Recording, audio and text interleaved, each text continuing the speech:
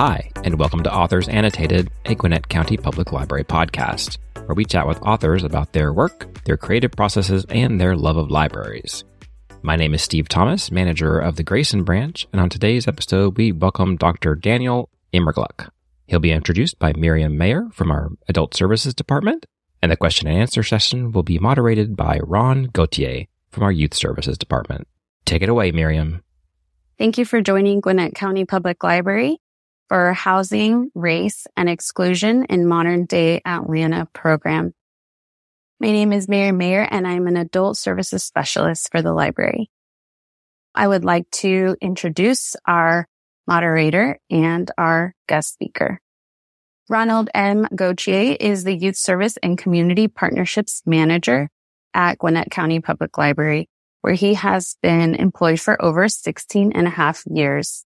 He has been actively involved in outreach, community partnership building, and program planning for all demographics, ages, and ethnicities. Dr. Immergluck is professor of urban studies at Georgia State University. His research concerns housing, race, neighborhood change, gentrification, segregation, real estate markets, and community development. Dr. Immergluck is the author of 5 books and over 120 scholarly articles, book chapters, and research reports. He is consulted for the U.S. Department of Housing and Urban Development, the U.S. Department of Justice, philanthropic foundations, and local legal aid and other nonprofits and government agencies. Professor Immergluck has been cited and quoted in the New York Times, the Washington Post, the AJC, and many other international, national, and local media outlets. He has testified several times before the U.S. Congress and the Federal Reserve Board. He has served as a visiting scholar at the Federal Reserve Bank of Atlanta and as a senior fellow at the Center for Community Progress in Washington, D.C. Recently, Dr. Immergluck served on Atlanta Mayor Andre Dickens' Transition Committee. Thank you, Miriam. Thank you, Ron. I really want to thank, again, the Gwinnett Library for having me. This book, which came out late last year, has really been kind of a catharsis for me. It's the result of 17 years of researching, writing, teaching, and doing policy work in Atlanta, both at Georgia Tech and Georgia State. It's a book about what might have been, a book about missed opportunities and lessons, not just for Atlanta, but for other cities, especially kind of Sunbelt growing cities.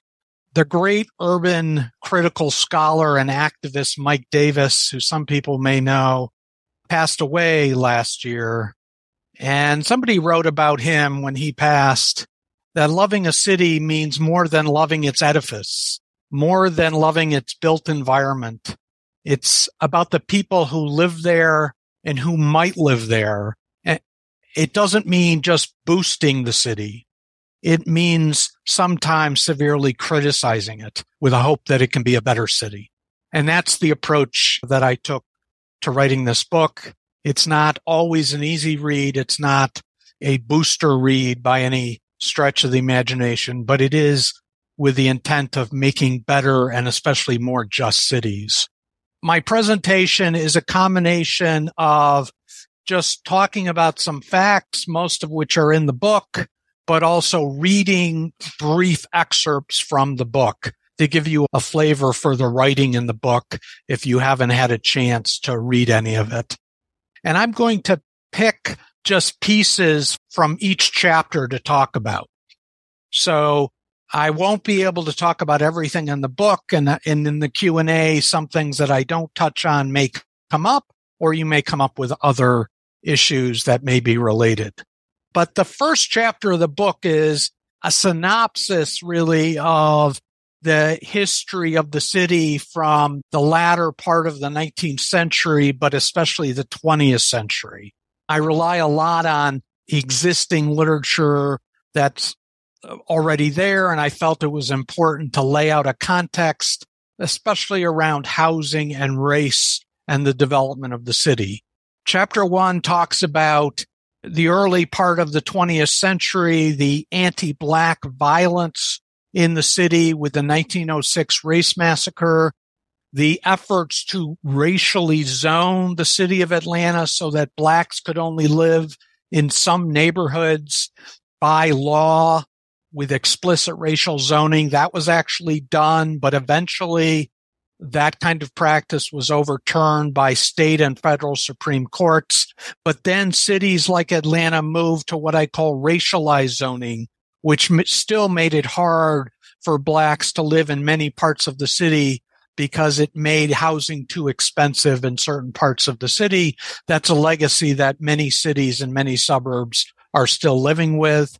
I talk about the development of what Atlanta is really famous for, the black-white biracial urban regime, the governing regime, where black power was allowed to exist and develop, especially during the middle and later parts of the 20th century, but that it was subordinated to white corporate power, and that this black-white urban regime, which was really perfected and refined under Mayor Hartsfield, persisted not only through the 20th century, but still exists today, particularly in the city of Atlanta itself.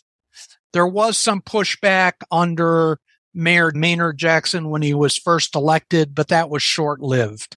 I talk in the chapter about negotiated racial transition in the city, where certain neighborhoods were identified for black neighborhood development to avoid the kind of violence that the KKK and the Colombians and other racist groups would perpetuate on black families trying to move into new neighborhoods. Also in this chapter, I talk about the growth of the city boundaries in 1952, in which the city annexed the Buckhead area, but also western suburbs into the city so that the city grew in size by about threefold. I talk about urban renewal, the highway and expressway development, and the resulting removal of black neighborhoods that those two things were resulted in frequently. I talk about white flight, white avoidance of the city, and suburbanization in the 20th century, but also black suburbanization. Atlanta led the country in developing some of the first black neighborhoods and black suburbs in the country, even before World War II. But then after the city annexed many of these communities and the metropolitan area grew, it wasn't just whites who moved into the suburbs. Blacks also moved increasingly into the suburbs, especially as they moved into the region. I also talk about the population decline in the city of Atlanta proper, on how population started shrinking in the 70s, and how white flight accelerated, and how the city viewed itself as today what we would call a shrinking city, a declining city, and that mentality became one of always trying to chase capital investment and begging for investors to move into the city. And even when the city began to gentrify and become very popular in the 1990s, but especially the 2000s, policymakers still to this day seem to act like the city is shrinking and that it has to subsidize developers and subsidize firms moving into the city. And then I close the chapter with a very important period that I call, and others have called, the Olympification of the city. And that is a period of redevelopment around the city with an effort to basically redevelop rest neighborhoods and especially public housing sites in the city. And what it resulted in is a great deal of demolition of public housing, and eventually some redevelopment of those sites, but often not. And I close the chapter with a paragraph that reads, by demolishing stigmatized and problematized sites in the city and dispersing the poor residents living there, the Atlanta Housing Authority provided an important ingredient in the revalorization of the city, including in key locations such as the Old Fourth Ward, Midtown, Eastlake, and others.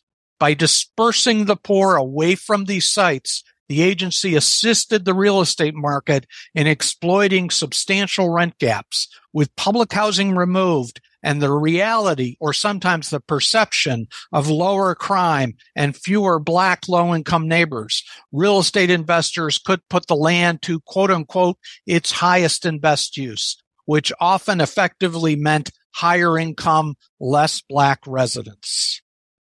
Chapter 2 focuses on the city of Atlanta, and particularly on the Atlanta Beltline. I write, no redevelopment project in the Atlanta region, and arguably in the country, has been more transformative than the Atlanta Beltline. In the early 2000s, developers, consultants, boosters, and many public officials saw the promise of a major city-led public-private partnership built on the back of expected rising property values to reshape the city both physically and demographically. Even before the first trails were opened at the tail end of the foreclosure crisis, the signs were there. As early as 2004, well before the Beltline tax allocation district was adopted in late 2005, property values near the Beltline began rising rapidly, and speculators began scooping up nearby properties. Alexander Garvin, the well-known landscape architect, authored a report in 2004 called the Emerald Necklace Report. He wrote, quote, "The Beltline's future users are an attractive market. Early word of the project has already accelerated real estate values," unquote. The idea that speculators were already scooping up properties and bidding up land values even before the project really started wasn't a problem for Alexander Garvin or many other boosters of the Beltline, and it certainly wasn't a problem for the development community and investors, land investors in the city. In April 2005, a developer proclaimed that the Beltline was, quote, "the most exciting real estate project since Sherman burned Atlanta," unquote. The statement, if jarring, was revealing because decades of disinvestment had effectively devastated the neighborhood surrounding many parts of the Beltline. In 2007, I did a study for Georgia Stand Up, a community group, of home sales near the Beltline from 2000 to 2006, and I found that they increased by more than 130% over this period, more than 3 times the rate of growth for homes farther from the Beltline. In 2016, Ryan Gravel, the architect of the Beltline, and Nathaniel Smith of the Partnership for Southern Equity resigned from the Beltline Partnership over its poor progress on affordable housing issues. In 2017, a student and I updated my earlier study and looked at 2011 to 2016 home values. And we found that home values were increasing much faster near the Beltline again than farther from the Beltline.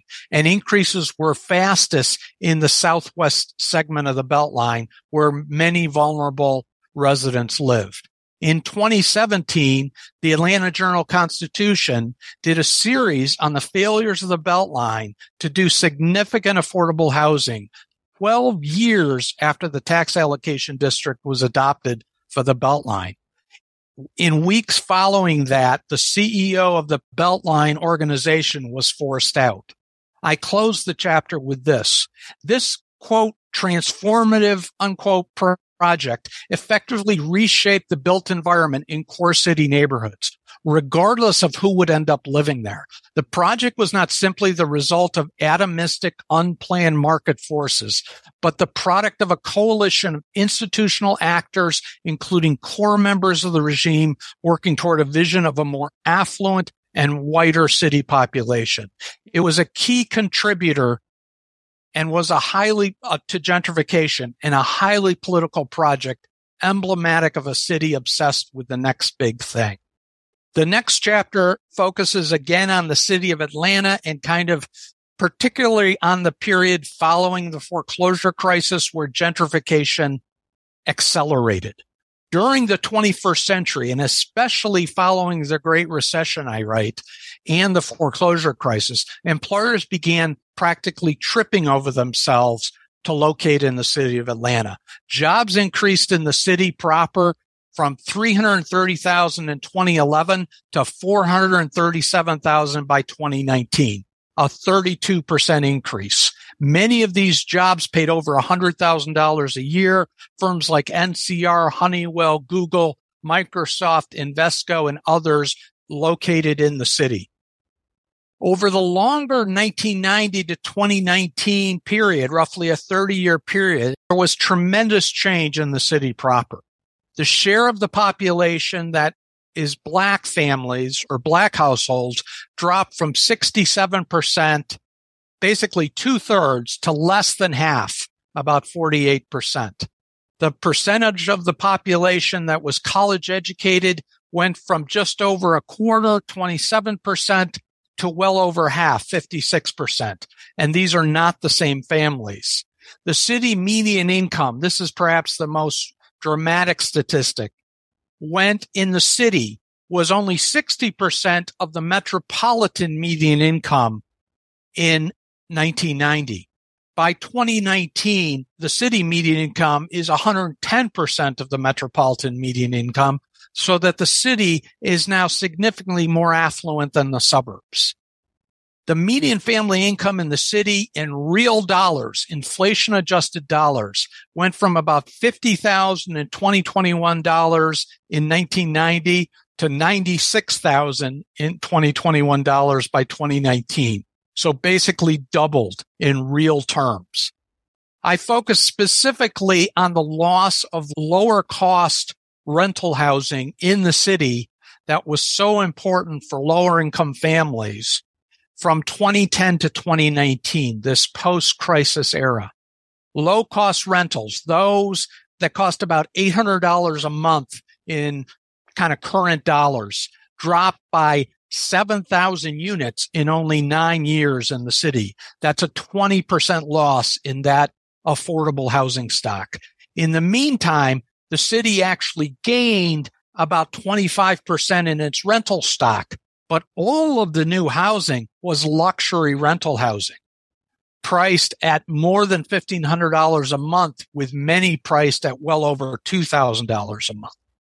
I also talk in the chapter about the fundamental dysfunctions of public finance in the city that did not allow it, and continue to not allow it to capture the tremendous growth in land values for the public purse, for the public, so that the folks who are most hurt by rising land values, which are low-income renters because their rents go up, those mechanisms are not in place. And there are three fundamental problems. First, there is over-subsidization of employers and developers.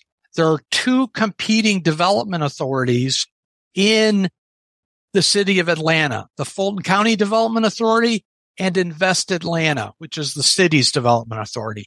And they basically conduct a race to the bottom to offer the most tax breaks to developers and firms.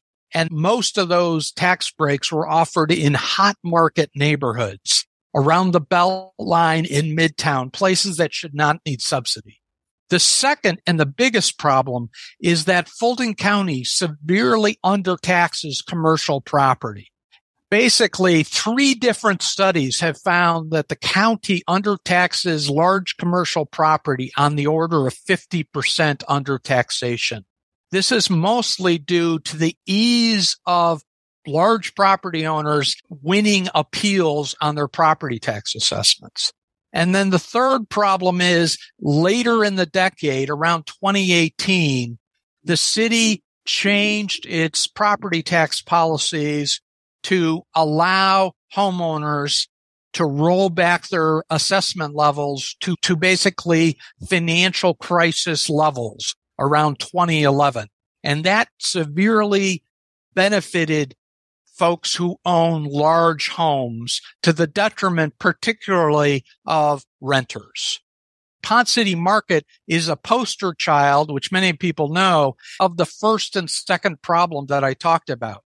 One is it received a huge subsidy, especially a property tax freeze that lasted almost 9 years that froze the property taxes at the level they were when the building was vacant and undeveloped. So for 9 years, the building was taxed only about $250,000 a year. Yet conservatively, the building is worth over $1 billion. So it should have been paying on the order of $15 to $20 million a year in taxes. And instead, it was only paying $250,000 a year. On top of that, until this past summer, due to some advocacy, the county still had the property appraised at only $40 million instead of the over $1 billion that it's worth.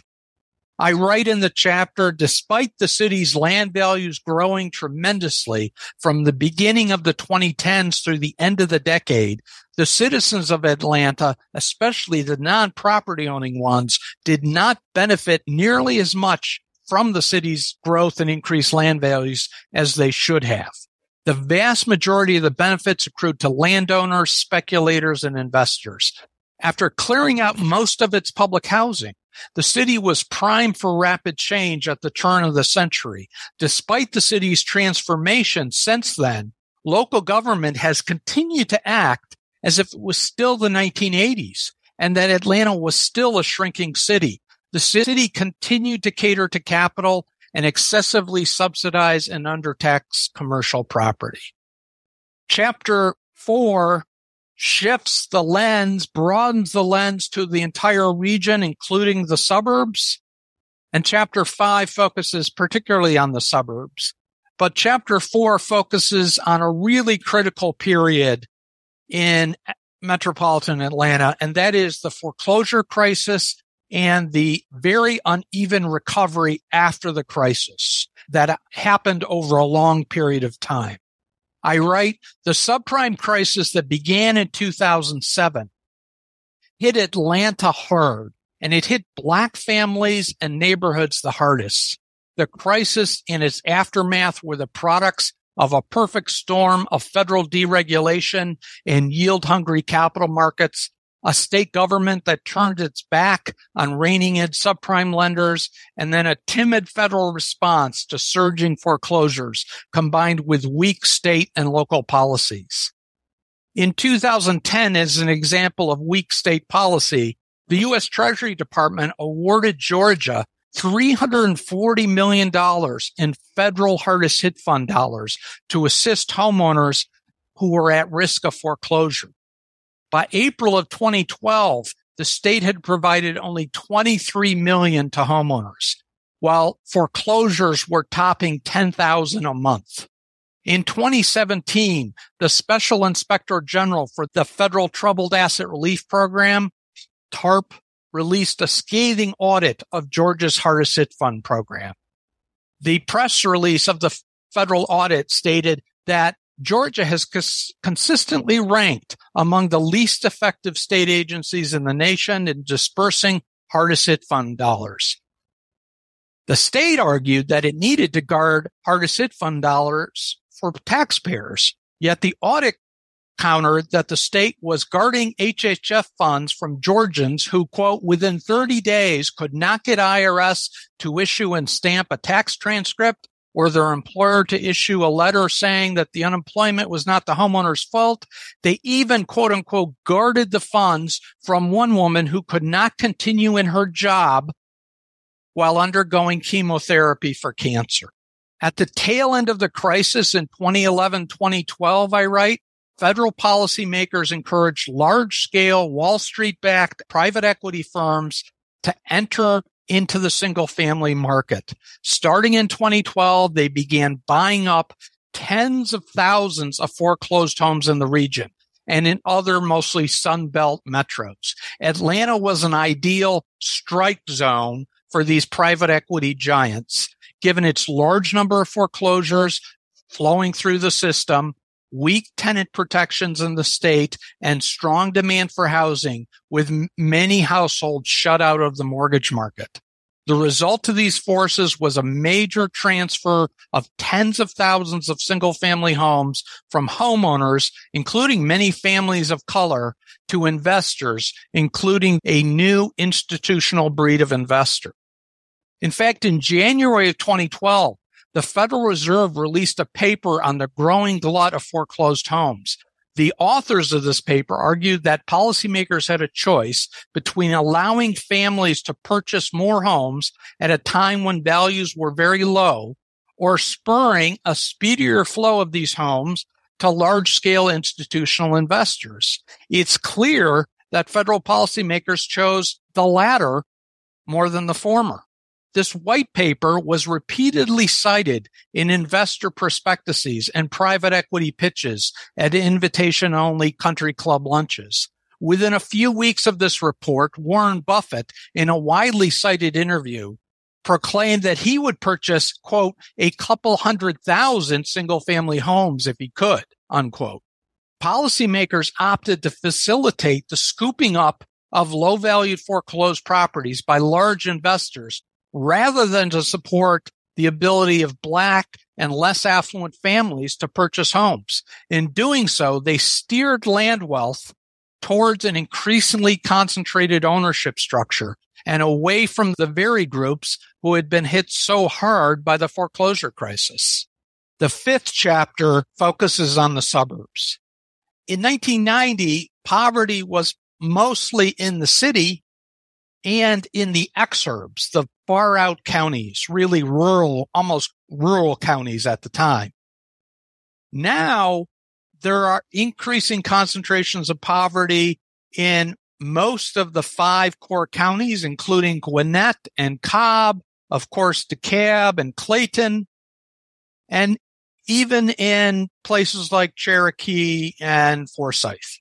So there's this growing dispersal of poverty, although it is somewhat concentrated in certain places, and the region is becoming much more diverse racially and ethnically. And certain suburbs, particularly more affluent suburbs, are seeing this greater diversity. And while some may embrace it, others have pushed back against it, particularly in the northern suburbs. So the region grew, especially after 2000, from about 4 million people to about 6 million people by 2019, a gain of almost 50%. Very importantly, the metro went from being majority white to minority white, which it is now. And over this 20-year period, just after 2000, 80% of the region's growth of that 2 million increase in population was Black, Latinx, and Asian families. But in the face of that growing diversity, there's been, unfortunately, re-energized efforts at racial and economic exclusion in some communities, especially in what real estate people have traditionally called the favored quarter of the metro, which is the area to the north of I-85 and I-75. Besides exclusionary zoning, large lots, single family only, and exclusionary building codes where only concrete is allowed, I talk about a displace and replace pattern of suburban redevelopment that is planned and subsidized in particular places to displace communities of lower income renters and replace them with commercial development in higher income households. I talk about the Sandy Springs Gateway Project, where the Sandy Springs Development Authority issued $100 million in bonds in 2014 to fund a 21-acre mixed-use redevelopment. Real estate websites portrayed the project as demolishing outdated rental buildings to replace them with first-rate apartment living and commercial properties. The Gateway project involved the demolition of 1,100 older rental units, displacing an estimated 3,000 residents, over 80% of whom are estimated to have been Latinx and Black. These apartments housed many families lower income families mostly with children, displacing those children from their schools. In Marietta, another example, the city in 2013 proposed a $68 million bond to redevelop a 1.2 mile corridor of Franklin Road, home to older apartment buildings again and retail, and a significant, substantial Black and Latinx population. Two local politicos active in Republican County politics, including a former chief of staff of Senator Johnny Isakson, formed an advocacy group to push for the redevelopment scheme and the bond. The former chief of staff told the Marietta Daily Journal that, quote, "We see communities that ignore problems and eventually suffer the loss of identity and the loss of economic activity and the loss of the middle class. And we saw that happening in Marietta. When bad government policies create high concentrations of slum-like housing, it takes the government to step in and fix the problem," unquote. Marietta's mayor, a couple years later, told the local paper as the buildings were being demolished that, quote, "It's almost like a dream. It's almost like it's 1970 again," unquote. The mayor blamed the area's problems on federal fair housing policy that protected families with children from housing discrimination, arguing that the 1988 expansion of the Fair Housing Act was the reason for the area's deterioration. Quote, he said, "Without children, you had less problems. And with the change in the law, the apartments began to slide," unquote.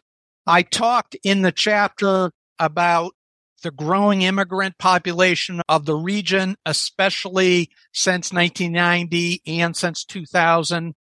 Basically, about 15% of the region is now foreign-born or immigrants. It's very diverse. Folks coming from Latin America, Asia, Africa. And I zero in as kind of a case study on Buford Highway. And I write, it's a place that has dramatically transformed after the last 40 years from a quintessential 1970s auto-dominated arterial lined by car dealers and repair shops, nondescript strip malls, and other white working and middle-class consumer uses to one of a rich multi-ethnic mix of restaurants, retail, and service businesses.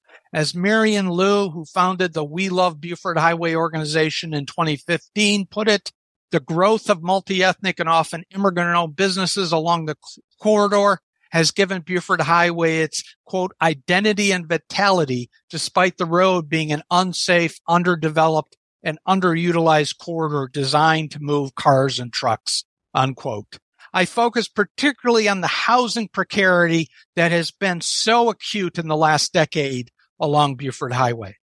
From 2014 to 2019, in just 5 years, the number of rental units that cost less than $800 dropped dramatically along Buford Highway, especially in DeKalb County. Brookhaven lost 61% of its rentals priced at that level. Chamblee lost 52%, and Doraville lost 84%. Together, these three suburbs lost 1,900 low-cost rental units over only 5 years, representing over 60% of the housing stock at the beginning of that 2014 to 2019 period. Meanwhile, units priced over $2,000 a month more than tripled, from less than 500 to over 1,500 units. I write, over the last 3 decades, to sum up this chapter, the Atlanta suburbs have become increasingly diverse, both racially and economically. At the same time, many more affluent and whiter suburbs, especially those located in the favored quarter or near the favored quarter, have pushed back against the growing diversity they've seen within and near their borders. Wealthier homeowners and local politicians have sought increased ability to exclude via secession and the greater zoning and police powers it brings. They've also actively worked with developers and others to subsidize the redevelopment of parts of their communities that house lower income Black and Latinx households, predominantly renters, resulting in large scale displacement and exclusion. With my time left, I want to talk about the 4 key themes of the book. The fourth one is the kind of overarching theme. The first one is what I've talked a good bit about, which is the spatial restructuring of the region so that the city has become significantly more affluent, seen significant declines in Black families and significant declines in affordability. The suburbs have become more diverse, but there is persistent attempts to carve out spaces of exclusion, especially in the northern suburbs.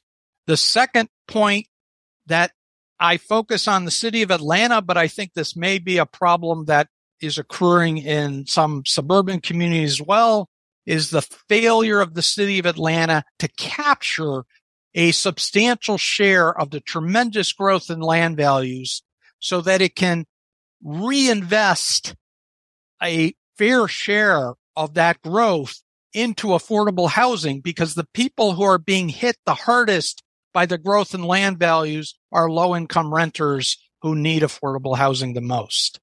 The third point that I haven't had time to go into, but I delve more into it in the book, is that state government, as in most states, shapes the redevelopment opportunities at the local level. And in Georgia, those are mostly to the detriment of those most vulnerable to exclusion and displacement. State law serves the interest of landlords, developers, lenders, and homeowners associations.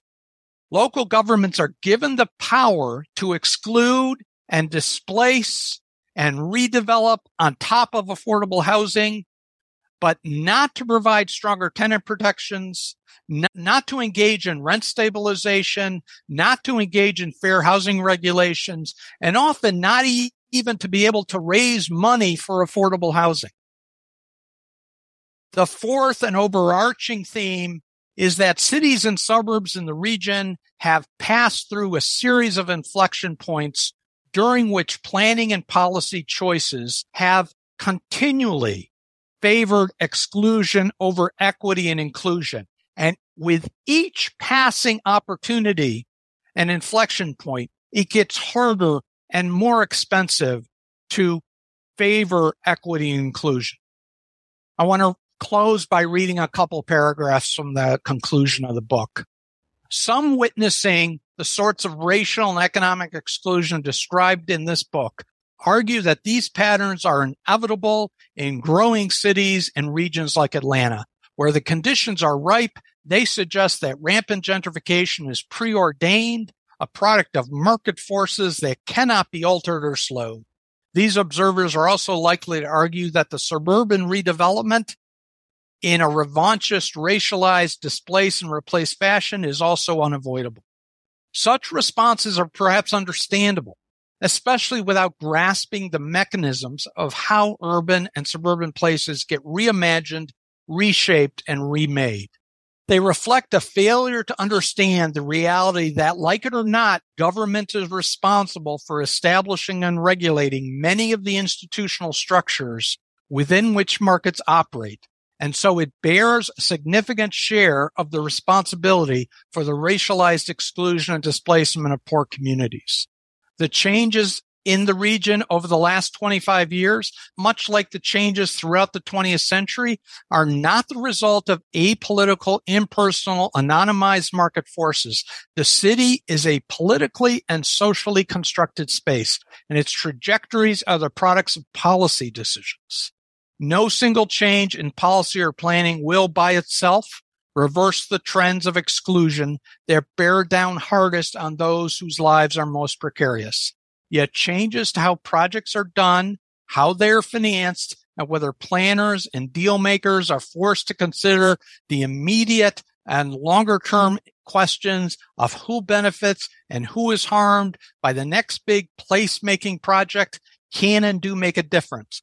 Many of the policy choices that have been made in the region since the 1990s could have been made differently in ways that would have led to less gentrification and displacement, more housing stability and affordability, and less reshuffling of poor families, mostly households of color, from one place to another.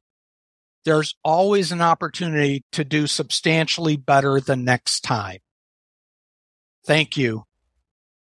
Thank you so much, Dr. Immergluck. That was an outstanding presentation, and I'm sure our viewers learned quite a bit. And I'll emphasize again, your book is authoritative, comprehensive, and one of the best books I've read about housing affordability issues that's come out in a very long time. So thank you again for writing that.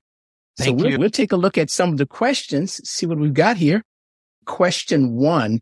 What is your view of the next 2-3 years in Atlanta from a single family home perspective with all the economic development being planned? That's a good question. This is a bit of a strange time, and it's partly because of COVID and fears of a recession, but mostly because of inflation, which was spurred, of course, by the Russian war and COVID supply chain issues. The Federal Reserve intervened and raised interest rates, which have a knock-on effect on mortgage rates. And so mortgage rates went up a lot from, around 3% to now over 6%. They've come down a little bit. And that affects housing purchases because people can't afford the same mortgage payment that they could before with a much higher interest rate. It's been kind of surprising that values haven't declined a little bit more than they have. But I think it's mostly because people are not listing their properties and people are waiting for mortgage rates to come down. I think when mortgage rates come down, I think you're going to see a lot of buying. Now, prices may come down a bit, although Atlanta is not seen as vulnerable as places like California, where prices really have come down. And to some degree, the Texas cities, prices are coming down a little. And that's partly because there are a lot of jobs coming into Atlanta still, into the metro, and there's still a lot of demand. But I also think it's because people are keeping housing off the market. I also think it's not like the mortgage crisis where people had to sell, because we had a lot of interventions during COVID to allow people to suspend their mortgages. So that's really been a helpful policy to kind of stabilize the market. So I do think, prices may come down a little bit. I don't think they're going to come crashing down in Atlanta, but it'll be interesting when mortgage rates come back down. I don't think they're going to go back down to 3% for a very long time. But if they come down to 5% and then in the 4s, you're going to see pent-up demand. So I think jobs are still coming, maybe not quite as fast. So I think you're going to continue to see gentrification pressures, housing market pressures, and I think we're going to continue to see that push outward and push south. What we were seeing during COVID was prices coming up in the southern suburbs, especially because they had not come up before. Another question, what policies would you suggest for cities, especially if state law doesn't change to favor the vulnerable more? That's a great question, really tough. I really do think that the constraints on local action, especially for suburbs, the city of Atlanta is to some degree has an advantage because it has a strong tax base. It has Buckhead, it has Midtown, and especially if it can fix the property tax assessment problem, it can generate a couple $100 million a year at least by fixing that. If it does that, it's going to have money to spend on affordable housing if it wants to. That's a political decision. It's harder for a small suburb that is mostly residential, right? Because there's just not an available tax base. And yet we have $12 billion in cash sitting at the state capitol and $6 billion in surplus, and that could be used for affordable housing. Instead, it's probably going to be given to homeowners, some of whom need it, but many of whom don't. In terms of local policy, though, I think cities have to get together and start putting pressure on their state policymakers to allow cities to make policy change to just stop the preemption. because right now cities are significantly hamstrung by state preemptions, and there needs to be a coalition. It should be the Georgia Municipal Association, but they don't seem very interested in it. But there needs to be a group of mayors and elected officials who start raising housing higher on the agenda and to push back on preemption. Other things that local governments can do, though, I think, is follow places like Atlanta, Decatur on adopting inclusionary zoning ordinances, relaxing their zoning so that Decatur is just hopefully going to pass in the next few weeks the ability to build 2 to 4 unit properties on single family lots, things like that. Those are incremental, small things, but they're at least something is better than nothing. Another question, what is the best way to make is emphasized by the questioner? What is the best way to make politicians focus on affordable housing? That's an excellent question. And, I'm a data guy and I do a lot of studies and I show data. And to be honest, I'm not sure the data is sufficient. There's huge amounts of data that say it's a severe problem in almost any city, almost any suburb in the state. What I didn't see, for example, during all the ads during the recent elections was pictures of people being evicted, was pictures of kids crying when they have to change schools. The human cost of housing instability is severe. And those stories aren't reaching the right people. And then what we also need is tenants to be organized and mobilized. There are some states and some cities where there are tenant associations with tens of thousands of members who send in postcards to their local elected officials and their state elected officials especially to lobby for change. There's the Housing Justice League that focuses on Atlanta and it's getting bigger, but we don't have a large, muscular tenants association that can be a lobbying force at the state capitol. And those need to be built up across the state. They can't just be in Metro Atlanta even. So that's really important. How are investors able to receive subsidies with the promise of affordable mixed income housing, but are still able to push out local residents in the process? I think most of the development that pushes out low-income renters is market rate development. Certainly the cases that I mentioned were market rate. In fact, they were luxury developments, mixed use, but not mixed income. But I do know that the North End development in Sandy Springs, at least as how it was originally proposed by the mayor, he called it mixed income, but his version of the mix started at fairly high middle income and went up. It wasn't mixed income. It depends what you mean by mixed income. So people definitely play games with their definition of what mixed income means. Even in the mixed income projects in Atlanta, like that replaced Techwood homes, 10 to 20% was really low income. A mixed income development that has low income in Atlanta tends to be about 20%, maybe 30% low income. If you look at mixed income developments in New York City or Boston, the East Coast, they tend to be 50 or 60% low income, with the market rate being a minority. So it is very much what percentages you use. And then the enforcement of that is an issue.